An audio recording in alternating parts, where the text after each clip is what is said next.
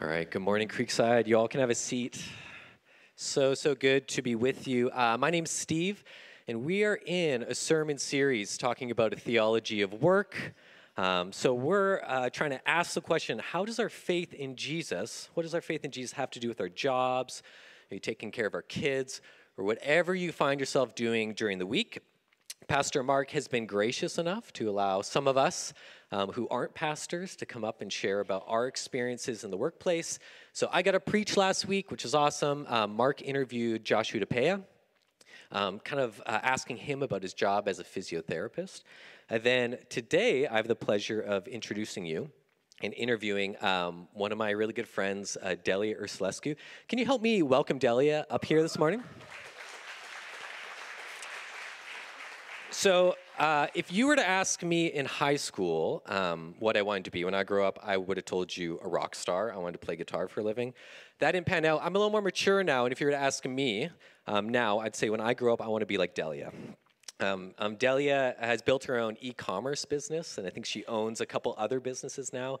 I don't know what you do in your spare time. For me, I watch Netflix and I nap, and Delia, in her spare time, she's finishing up a PhD in theology and apologetics, too. So, yeah, putting us all to shame, definitely. But Delia is just one of the best humans I know. She's been a faithful friend to my wife and I for the past 7 years. So, Delia, I just want to ask you, maybe share a bit about what you do and how you've seen God working in and through you in your business. Thank you, Steve. I've seen God work in many ways in my own life, in business and work. But the moments, he's always at work, but I realize that I often miss what he's doing in me, around me, when I am driven by my own expectations, by my own desires, by my own goals that might not aligned to his will for my life. So being in business, I had to come up with a plan, what kind of business I want to design and build. And all my formal training has been in philosophy, theology, so I had no idea what I'm doing when I started. I just started because I needed a job and I needed to make money. And if I were to use an illustration to describe my experience of being in business over the last 12, 13 years is the experience of pulling a sled. When I placed my significance in what I did, what I accomplished in business, it felt like pulling a sled uphill on grass, and the sled was covered with these heavy boxes. But when I started to find my strength in him, when I started to discover what I needed in him, when I put my identity in what he said in the Bible, it started to feel more like going downhill on the sled on snow, which is a lot of fun if you have never tried it. As a kid growing up, we did that a lot. When we put our significance in we see our value in what he says, what God says about us, it's so much easier to do everything we do. I've learned that there are two main drives that motivate us in whatever we do, either love or fear. When I listen to what God has to say about me in business, right, I am motivated by his love. When I choose to listen to what the world says and what the people around me say about me, what the business world says, it's success, then I start being driven by fear, the fear of failure, the fear of not making enough profits, not making whatever amount of money that people tell me I should make in my business. And I discovered there was a concept I studied for a while that helped me notice these two drives, love and fear, and that was the idea of dependency. As human beings, we are dependent creatures. We are created by God, and dependency means that we have needs. And I hated that about recognizing that I am not self-sufficient, that I have needs, right? However, when I realized that I have needs and that only God can fulfill those needs, it changed how I started doing business, because it's easy, or it was easy for me to understand the physical need or my dependency on God in the physical world. If He were to take the oxygen out of this world, we would all die, right? It was easy to understand that, but the emotional, psychological needs I had were harder to understand. So I started to I put my significance, or I sought to fulfill my needs through accomplishment, when I realized, no, He's the one who can fulfill my needs. And when I placed my trust in Him, all of a sudden it changed what drove me, whether love or fear. And I think that kind of describes the main lesson I've learned. Awesome. Thank you, Delia.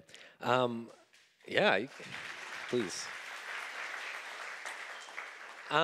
Just my next question. What are some of the pitfalls and temptations that you see people fall into in your industry? We asked this question to Josh last week, working in the healthcare field, and he talked about how, yeah, people over time, because of all the suffering that they see of people coming into hospitals or needing care, they can get discouraged and get hardened. But Delia, I want to hear from you in the business world. What are some of the temptations or pitfalls that you see kind of other business leaders falling into? Yes, in the West, right, we value independence. We value being self-made, and I have a lot of people I know, friends or acquaintances, that have these posters or T-shirts, self-made millionaire. And that was the message I received in the business world, right? Work hard and you're going to succeed. If you don't take action, it's on you if you fail.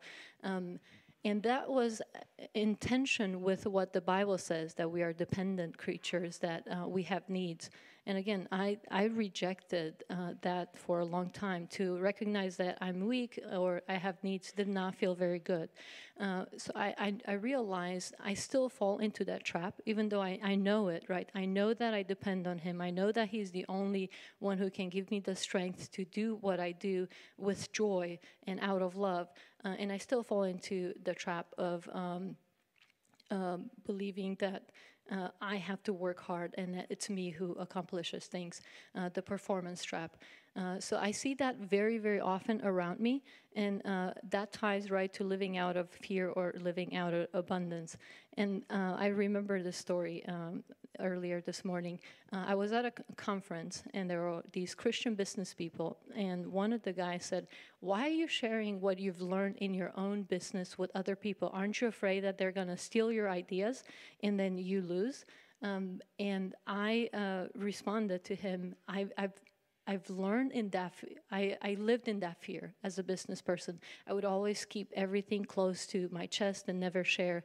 But it didn't feel very good. And when I started to live out of abundance and trust in His provision, I started to experience abundance and have joy. And I don't have to worry about what's going to happen tomorrow in my business. God is going to provide. So I have to ask myself, very often I ask myself, do I really trust that He will provide? Do I really trust that He's going to give me the direction I need to make sure I accomplish the things I need to accomplish or not? And tied to that, right, is maximizing profits, which is the principle in business. You have to have profits to survive. But as a Christian, I sometimes have fallen into the trap of wanting to maximize profits. However, if profits become more important than people, again, I think that's an issue for me as a Christian. Can I build a business that values people more than profits? I think that's possible when I follow Him, when I work out of the love that I find in Him, when I trust in Him. Thank you, Delia. That's awesome. That's really powerful. For us as a church, kind of my final question, how can we as a church come around and support you as we send you into the business world each week? For us to have help, right, to get the help we need, we have to first identify the needs we have. We have to know what we need. So self-knowledge, understanding who we are, how God created us is part of it. As a community, we can help each other grow in our understanding of ourselves. And my friends, my family, right, helped me over the time. And as I understand my flaws, my pitfalls, I'm able to go to Him and receive the help I need. How can I receive help if I don't even know I need something? So working together, being open, being transparent, being willing to build relationships takes hard work.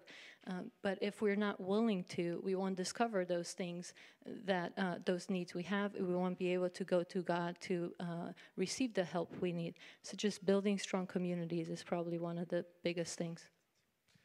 Thank you, Delia. Well, I'm going to pray for Delia now, but also, just by extension, I want to pray for all of you who are here kind of working in businesses, working in a business world, maybe running businesses or working within one, that just as we send out missionaries into the world, we are really sending you guys out as missionaries into your workplaces to do the work of God out there. So I want to pray for all you. So let's pray together. Father, we thank you for all the work that you are doing in and through those in the business world. Help them to know that they're sharing your love when they provide opportunities for jobs and for growth and for human dignity in the workplace. May they share your justice as they treat coworkers, employees, customers, and competitors fairly. And show us, Father, how we as a church can support those who are working and running businesses. May the zeal for justice and the spirit of your love, Jesus, pervade our lives at work and at home, now and always. Amen. Thank you, guys. Let's give Delia a round of applause. Oh, man. So good. Thank you so much, Delia. That was beautiful, and she's just been such a gift to our church family and to me, and I'm thankful we get to hear from her. And thank you, Steve, for doing that interview and for your sermon last week. And we're all, I think, here for more Steve and his Canadian O's as he talks about theology of work and all that. So I love that. I used that joke last service too, and I thought, I'm just gonna stick with it. It's fun, you know. Canadians are too nice to fight back on things, so it's great to. Anyway, so hey, we're going to keep going with our sermon series on earth as it is in heaven. And so if I haven't met you yet, I'm Mark. I'm one of the pastors here, and I'm thankful to have you visiting with us. And we're doing this series as a way to talk about this piece of our life where we spend so much of our time. Our waking hours are spent, so much of them, at work. Some of you guys have jobs that you absolutely love. I consider myself lucky to be in that type of thing.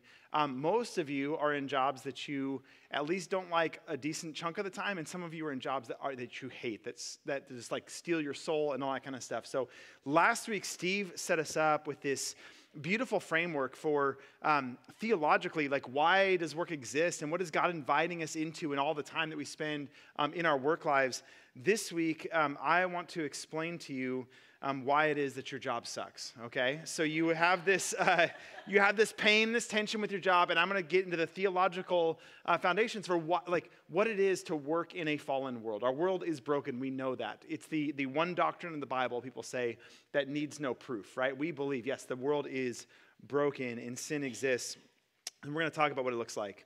In 1985, Craig Newmark started his website called Craigslist, which is like, it has been a big part of my life in different seasons. Like, it's this cool idea of a site where you just list out, okay, I have this to sell, or I have this to rent, or I have this opportunity, I need someone for this job, and then the other person comes in and sees that, and they buy what you're selling, or they rent it, or they take the opportunity, or they apply for the job. This beautiful, like, connecting of people. And when Craig Newmark started this site, he started with the assumption, he says, basically, I just believe that because people are basically good, you can create a platform where they interact with each other, and then that's going to work out for the best. And I'll just say, like, he was partly right, you know? Like, I've bought some bicycles and some cool things off Craigslist.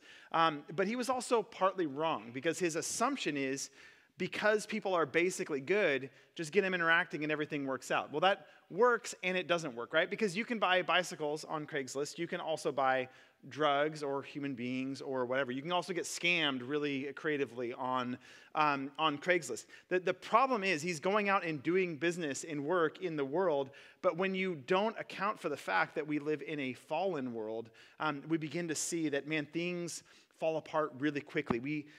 doing what God has called us to do in this world requires us to pay attention to the brokenness as well. So that's what we're going to dive into. And to do that, I want to jump back into Genesis 2, where Steve left us last week. And he's showing that big picture of what God is doing in his work. Genesis 2 picks it up in verses 1 and 2. It says, "Thus the heavens and the earth were finished, and all the host of them. And on the seventh day, God finished his work that he had done, and he rested on the seventh day from all his work that he had done." So here we have God creating this beautiful world, creating a place for human beings. He sets us into this world, and we see God just crafting the world, right? Forming it and filling it, as Steve shared last week. We see God creating this world. And so everything that we do, our work, is all a participation in the work that God himself is doing.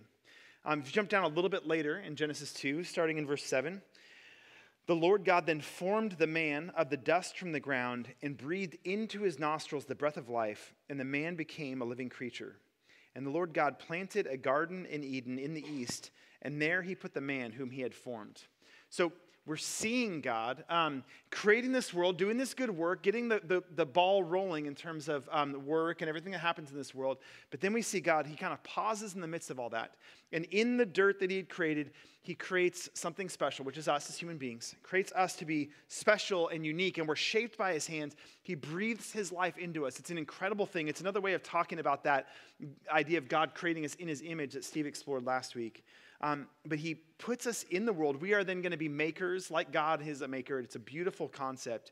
And God takes the raw stuff of his world and he shapes it into a garden, the Garden of Eden. And this is where he decides he's going to put his human beings. I'm going to craft this garden, shape it, make it something special. And into that, I'm going to put my human beings. And what are we supposed to do with it? Jump down to verse 15. "The Lord God took the man and put him in the Garden of Eden to work it and keep it." So here is the picture. Man, God created this beautiful thing. He created the garden, and he says, here's a human being. You're going to work the garden, and you're going to keep it. There's a reality we have to see here, which is this. There's no sin in the world at this point. Genesis 2, everything is untouched by sin. That comes in Genesis 3. That's where we're going in a second. But before sin enters the world, before brokenness comes in, there's work in the world. I think what that means is the mirror image of this comes at the end of the Bible when God recreates the earth. There's a new heavens and a new earth, and God's working and recreating that. I think that just like work existed before the fall of sin into the world, I think that work exists at the end of it. And I know I just ruined some of your days by saying that, okay? You can find a theological rebuttal for it probably. But I think the picture is what's hard for us about work is not the existence of work itself. That's what God does, and he has this beautiful model for us. It's the invitation we have. It's how we were made, is to work and to function and to find joy and delight in the work that we do. It's the sin that makes it so crummy. And so we see this beautiful picture of God making the world, inviting us into the ongoing cultivation of it, and everything before the fall, work is good and beautiful. But it goes wrong. So this week, today is Palm Sunday. Okay, we're getting ready for Easter Sunday, which is next week, and we celebrate the fact that Jesus died for our sins. He rose from the dead, and so he's alive forever and gives us new life through that. It's beautiful. Palm Sunday is the day that Jesus rode into Jerusalem. And he came in triumphant. He came into crowds of people just like celebrating him, welcoming him in as the coming king. They're applauding. It's like the kind of reception that Jesus as the king should have had coming to his people, and they're celebrating that. But the problem with Palm Sunday is that just a few days later, right, coming to Thursday as he has his meal with his disciples, the Last Supper, and then one of them, Judas, goes out to betray him. And then by Friday, the crowds are together chanting, "Crucify him," ready to put him to death. Palm Sunday is a reminder that even when things are good, they can easily be twisted and become evil. Evil is always on the heels of good, and that's what we see in this story. So let's jump ahead to Genesis chapter 3, and here's where we get to see everything go wrong. There's the garden, but then we see the serpent. The serpent comes into the garden. We find out later that he is, it's Satan, and he's tempting the people that God made. And he comes and he's tempting Eve. And so we'll pick it up in verse 6. It says, "So the woman saw that the tree was good for food, that it was a delight to the eyes, and that the tree was to be desired to make one wise. She took of its fruit and ate, but she also gave some to her husband who was with her, and he ate." And the eyes of both were opened, and they knew that they were naked, and they sewed fig leaves together and made themselves loincloths. So here we have the entrance of sin into the world, and what's basically happening is Satan's tempting them, and Adam and Eve are turning from God as the source of life and goodness and the good designer that says this is how creation's to be used. They turn from his idea of it, and they say, you know what, maybe I should decide for myself what this looks like. So they turn their backs on God's design, and they decide they want to do it. And in doing that, now they're rejecting God. They're making these decisions for themselves. What happens? There's this record scratch moment where they look around, and suddenly, they've been naked this entire time, but it hasn't been an issue. Suddenly, they're saying, I feel like ashamed of this, right? And they're feeling out of place in the garden. They're feeling lost in the whole thing. And so in that, we actually see work being affected. It's like the first thing actually that we see being affected by the fall is our working lives. We were in the garden to work it, to keep it. We were working alongside of God. We were cultivating the stuff that God made. But look at in verse 7, the end of verse 7 there. It says that when they saw that they were naked, knew that they were, they sewed fig leaves together and they made themselves loincloths. The first profession to go wrong here basically is tailoring, I guess, where they're designing clothes for themselves, and they're taking these leaves and they're sewing them together. Now, they are working with the stuff that God made. That's beautiful. That's as God intended it to be. They're working within the stuff of creation. They're doing the kinds of things that God would want them to do, I think. But they're doing it now no longer to lovingly cultivate and shape the garden and all this. They're doing it now to protect themselves, right? They're making these clothes, engaging in their work to hide from each other, to hide from God, ultimately, to cover their shame. So it's still work, but now it gets bent towards different ends. The whole thing about the work that God's given us is it's meant to be this participation with Him and this care of the people around us, the world that He's given us. It's meant to be this good and beautiful thing, but it gets bent towards human beings wanting to go it alone, wanting to do it for themselves, decide for themselves. I love that Delia brought that out in the story that she shared of just like the idea of like, we're supposed to be self-made. I'm supposed to do it myself. I'm supposed to accomplish it myself. This is a testament to who I am. And I think our task in this fallen world is to resist that urge to go it alone, to resist the urge to decide for ourselves, and instead be accepting that invitation that God gives constantly to lean on Him, to rely on Him, to follow His path for the whole thing.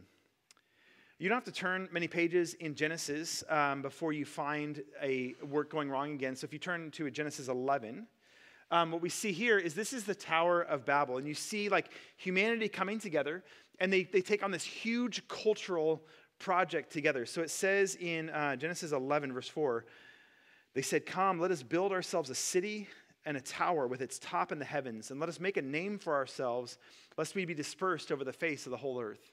So we see humanity, and they're coming together, and again, this is work, right? And this is like work on a huge scale. Like this is the high point of work so far in the book of Genesis, because it's everybody's working together. They can't accomplish this on their own, and so they're making bricks, and they're doing this whole thing, and they're like, we're going to build a city. It's a noble thing. It's a good thing. And like, let's make a big tower that like goes up to the height of the heavens. Again, like using the skills and the ingenuity and the stuff of the world that God made, and they're doing it. But why are they doing it? It says, let's do it. So let's make a name for ourselves. They're taking the good task, the good work, and they're saying, let's do this so that we can show everybody how awesome we are, okay? And that is, I'm just saying, that's just so absolutely bankrupt. Like it's the use of work, but to do it to show how good you are, you can see the folly in it here. In fact, God, I think, is being, like, they're being mocked here. In verse, verse 6? Back in verse 5. The Lord came down to see the city and the tower that the children of man had built. So here they are on the ground, and they're saying, let's build something so impressive that its top is like up in the heavens, and everyone's going to be like, you're incredible. And it says that God has to like come down to see what they built. Like, oh, what's going on down there? You know, he has to lean down to see their tower. I love that they're kind of mocked for their huge ambitions. But this is silly here, right? But I mean, how many towers have been built in this world so that someone can put their name on it and be impressive and look at how great this person is. He's got a name on a huge building. How many projects, how many artistic works, how many career things have been all about building our ego and let me prove to everybody that I am better than anyone that's been before me. It is so bankrupt, and we keep finding ourselves getting back into this again and again and again. I don't know if you've seen the movie Founder. It's about the sort of expansion of McDonald's, but it's a really fascinating movie. And basically, this guy stumbles across McDonald's, the restaurant that already exists, and it's this beautiful like hamburger restaurant, and it's like a lovely culture. People love eating there. The food's great, and it's fast service and everything. And this guy is just like fascinated with the production at McDonald's, and so he comes on to expand it, and he begins to like see there's money to be made in expanding this like faster, quicker, and so the quality gets less, the cost goes down, the ability to franchise and make it more cookie cutter and speed it up and everything, and it goes all over the world. And this guy basically takes something that was a beautiful restaurant where people are thriving, flourishing, having a nice little community, and makes it into this global thing that's all about his fame, his ego, his power, his wallet, ultimately.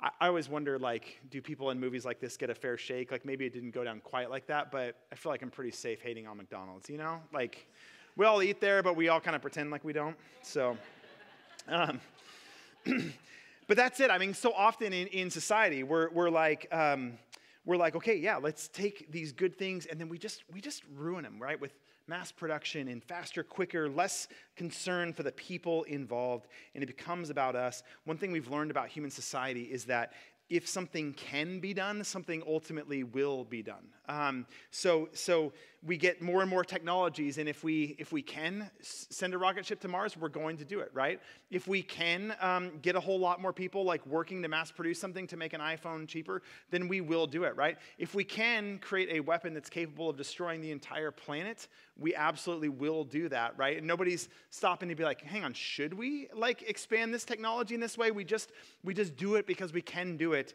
And all of this is simply human beings taking the concept of work and we're putting it towards ends that are different than God's intention for it.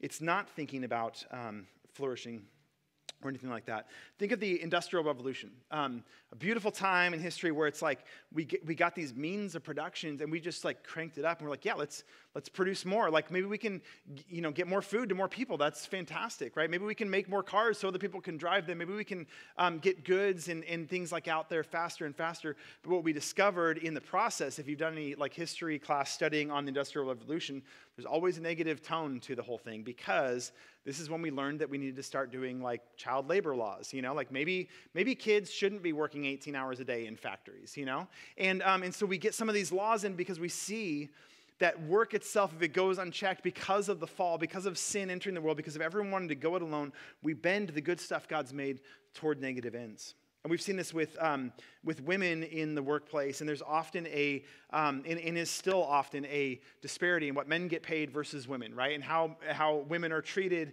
in honestly every area of society. And it's this terrible thing that stays and sticks around and is this problem that has to continually be addressed. We see it with racism getting into our work world. They'll do studies where they show, they'll put the same resume out to companies, one with a white-sounding name, one with a black-sounding name, and the white-sounding name gets way more interviews than the other one simply based on like our perception of what that person might be like. Everything about our world in the wake of the fall is it's the good things that God created. Work itself is a good thing. All of it is the good things that God created being used towards negative ends, and we find ourselves just going down and down and down. And the things that should promote human flourishing, that should give us, like we should enjoy going to work. We should feel great about the things that we do. And yet so often it gets twisted by our own desires for money, success, power, those kinds of things, or somebody else's that makes the experience miserable for us. And so work that's meant to be good gets twisted. We know what it's like. You guys have all seen like when a pastor uses their vocation, so like a pastor is like given the opportunity to speak on God's behalf, it's a beautiful, chilling privilege to get to do that, to get to care for people. But you see what happens when a pastor uses that to kind of build fame, build a platform, get better known, gain more influence. And before you know it, that pastor is manipulating people for their own ends, whether that's financial or sexual or just power, status, whatever. We see that happening. When we see that, like I talk with my neighbors and my friends that aren't church people at all, but are like, yeah, that's so gross when you see a pastor using the God-given gifts and opportunities that they've been given to twist it to those ends. It's terrible, right? So I agree, that's terrible. I don't have any plans along those lines, okay? But I also want to submit to you all that I think that when we step out of here into the business world, we're also taking the God-given gifts and opportunities that we have, and when that gets twisted towards manipulating people, gaining a platform, gaining influence, getting the things that you want rather than promoting human flourishing and caring for humans, I think it's just as bad. It's just as bad if a pastor does it in this setting with these gifts that God gives and in the business setting. Like it's the same thing. We have a calling that we're sent out to do.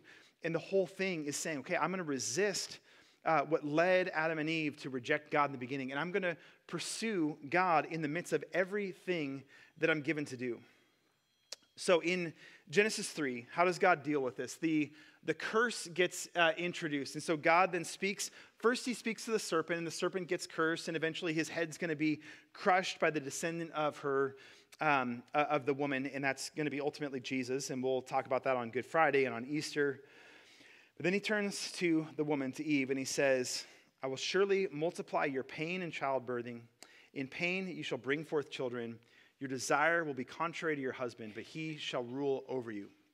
So these are tough words. This is the consequences of sin for Eve.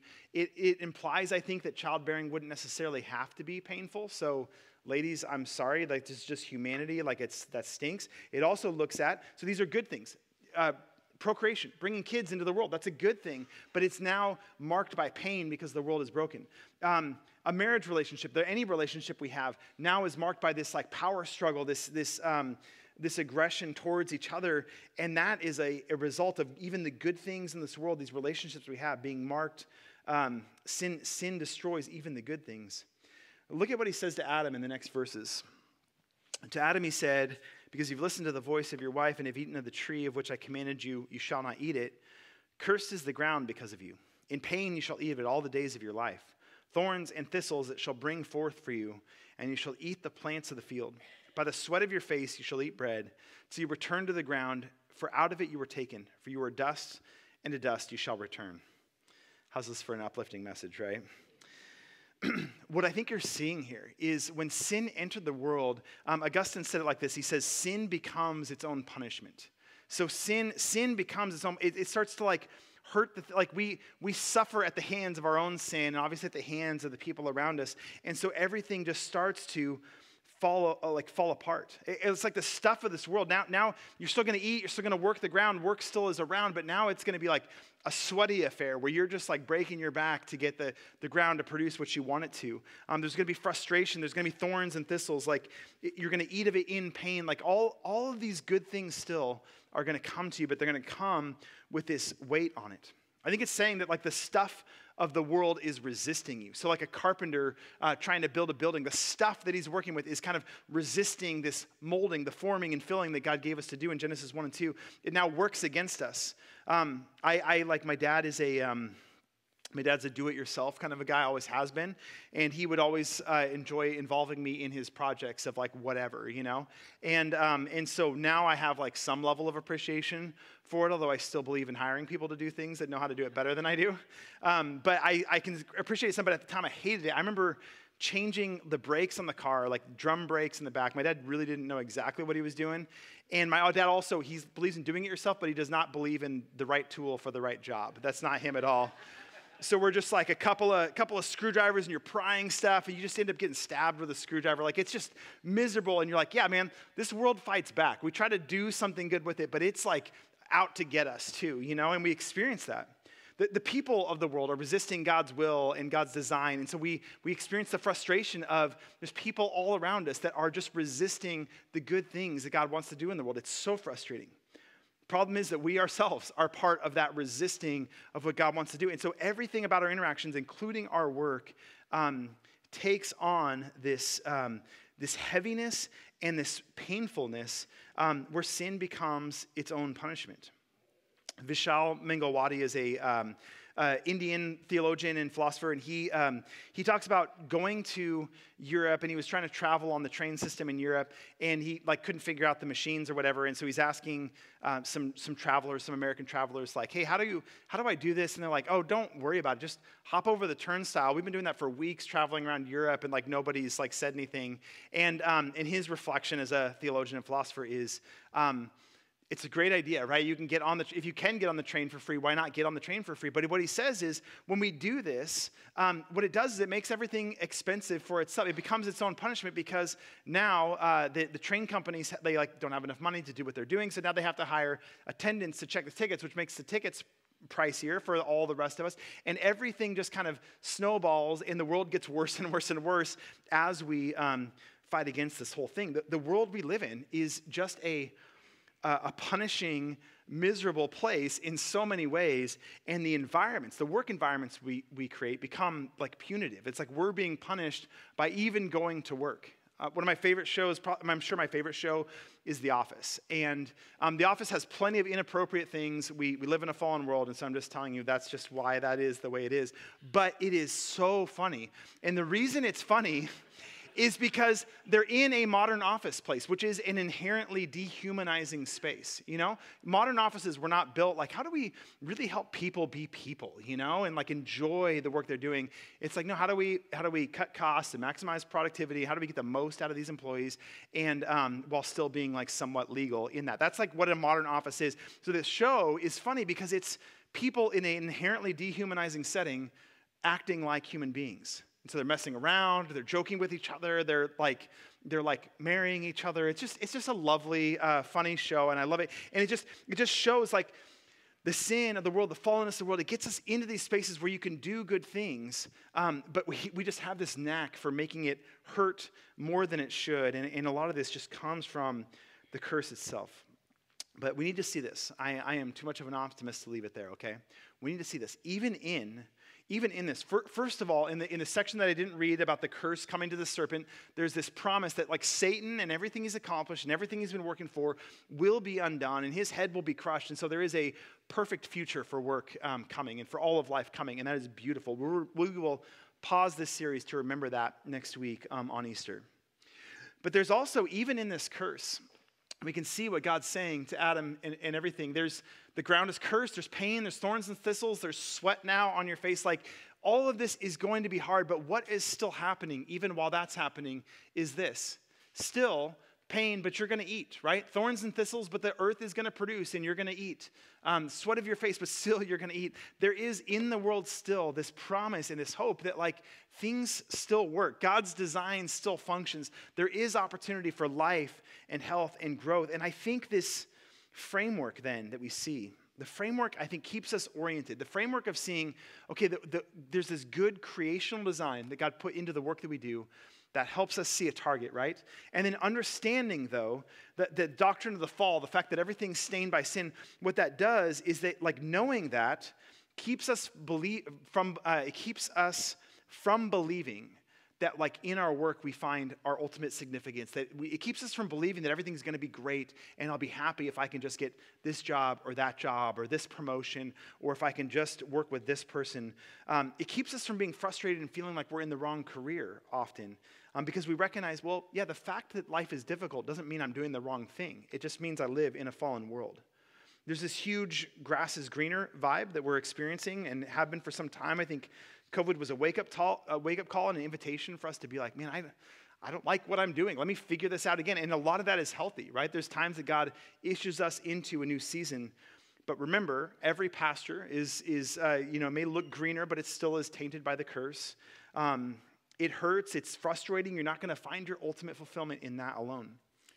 If you remember, in the fall, we went through the book of Ecclesiastes. And Ecclesiastes has a lot to say about work. And it talks about how he threw himself into his work. Maybe I'll find meaning and pleasure and significance in the work that I do. And he found at the end, like with everything, no, it's all just a vanity. It's all chasing after the wind. It doesn't satisfy in the end. He observed in Ecclesiastes 4 that he says, I see that a person's work comes from their envy of their neighbor. And so looking and saying, so much of the work we do is just because we're jealous and we want to get one up on somebody else. We want to have what somebody else has or better. And so he's seeing like, no, everything is stained with this sin. And so what do we do with that? I think what we have to do is recognize, okay, I know this is not going to be my ultimate fulfillment.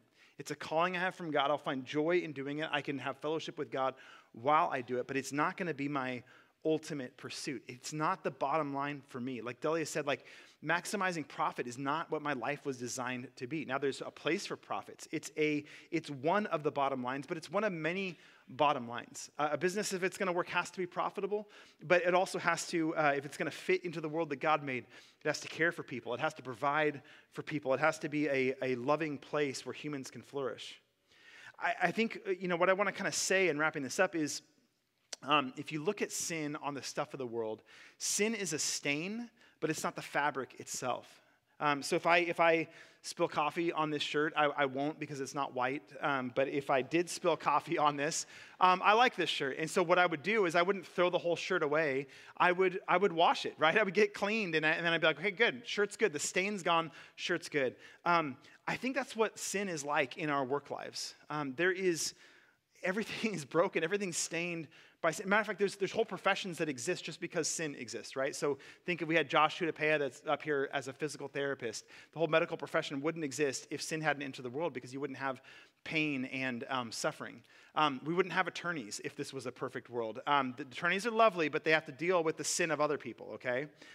So there's like 2 attorneys in our church, and I'm trying to be respectful of them. Everything is stained, but the sin is what we fight about, not the work itself, right? So removing the stain of sin, I think, is what God is all about. He's inviting us in. We still get to work and keep the garden, like God said in Genesis 2:15.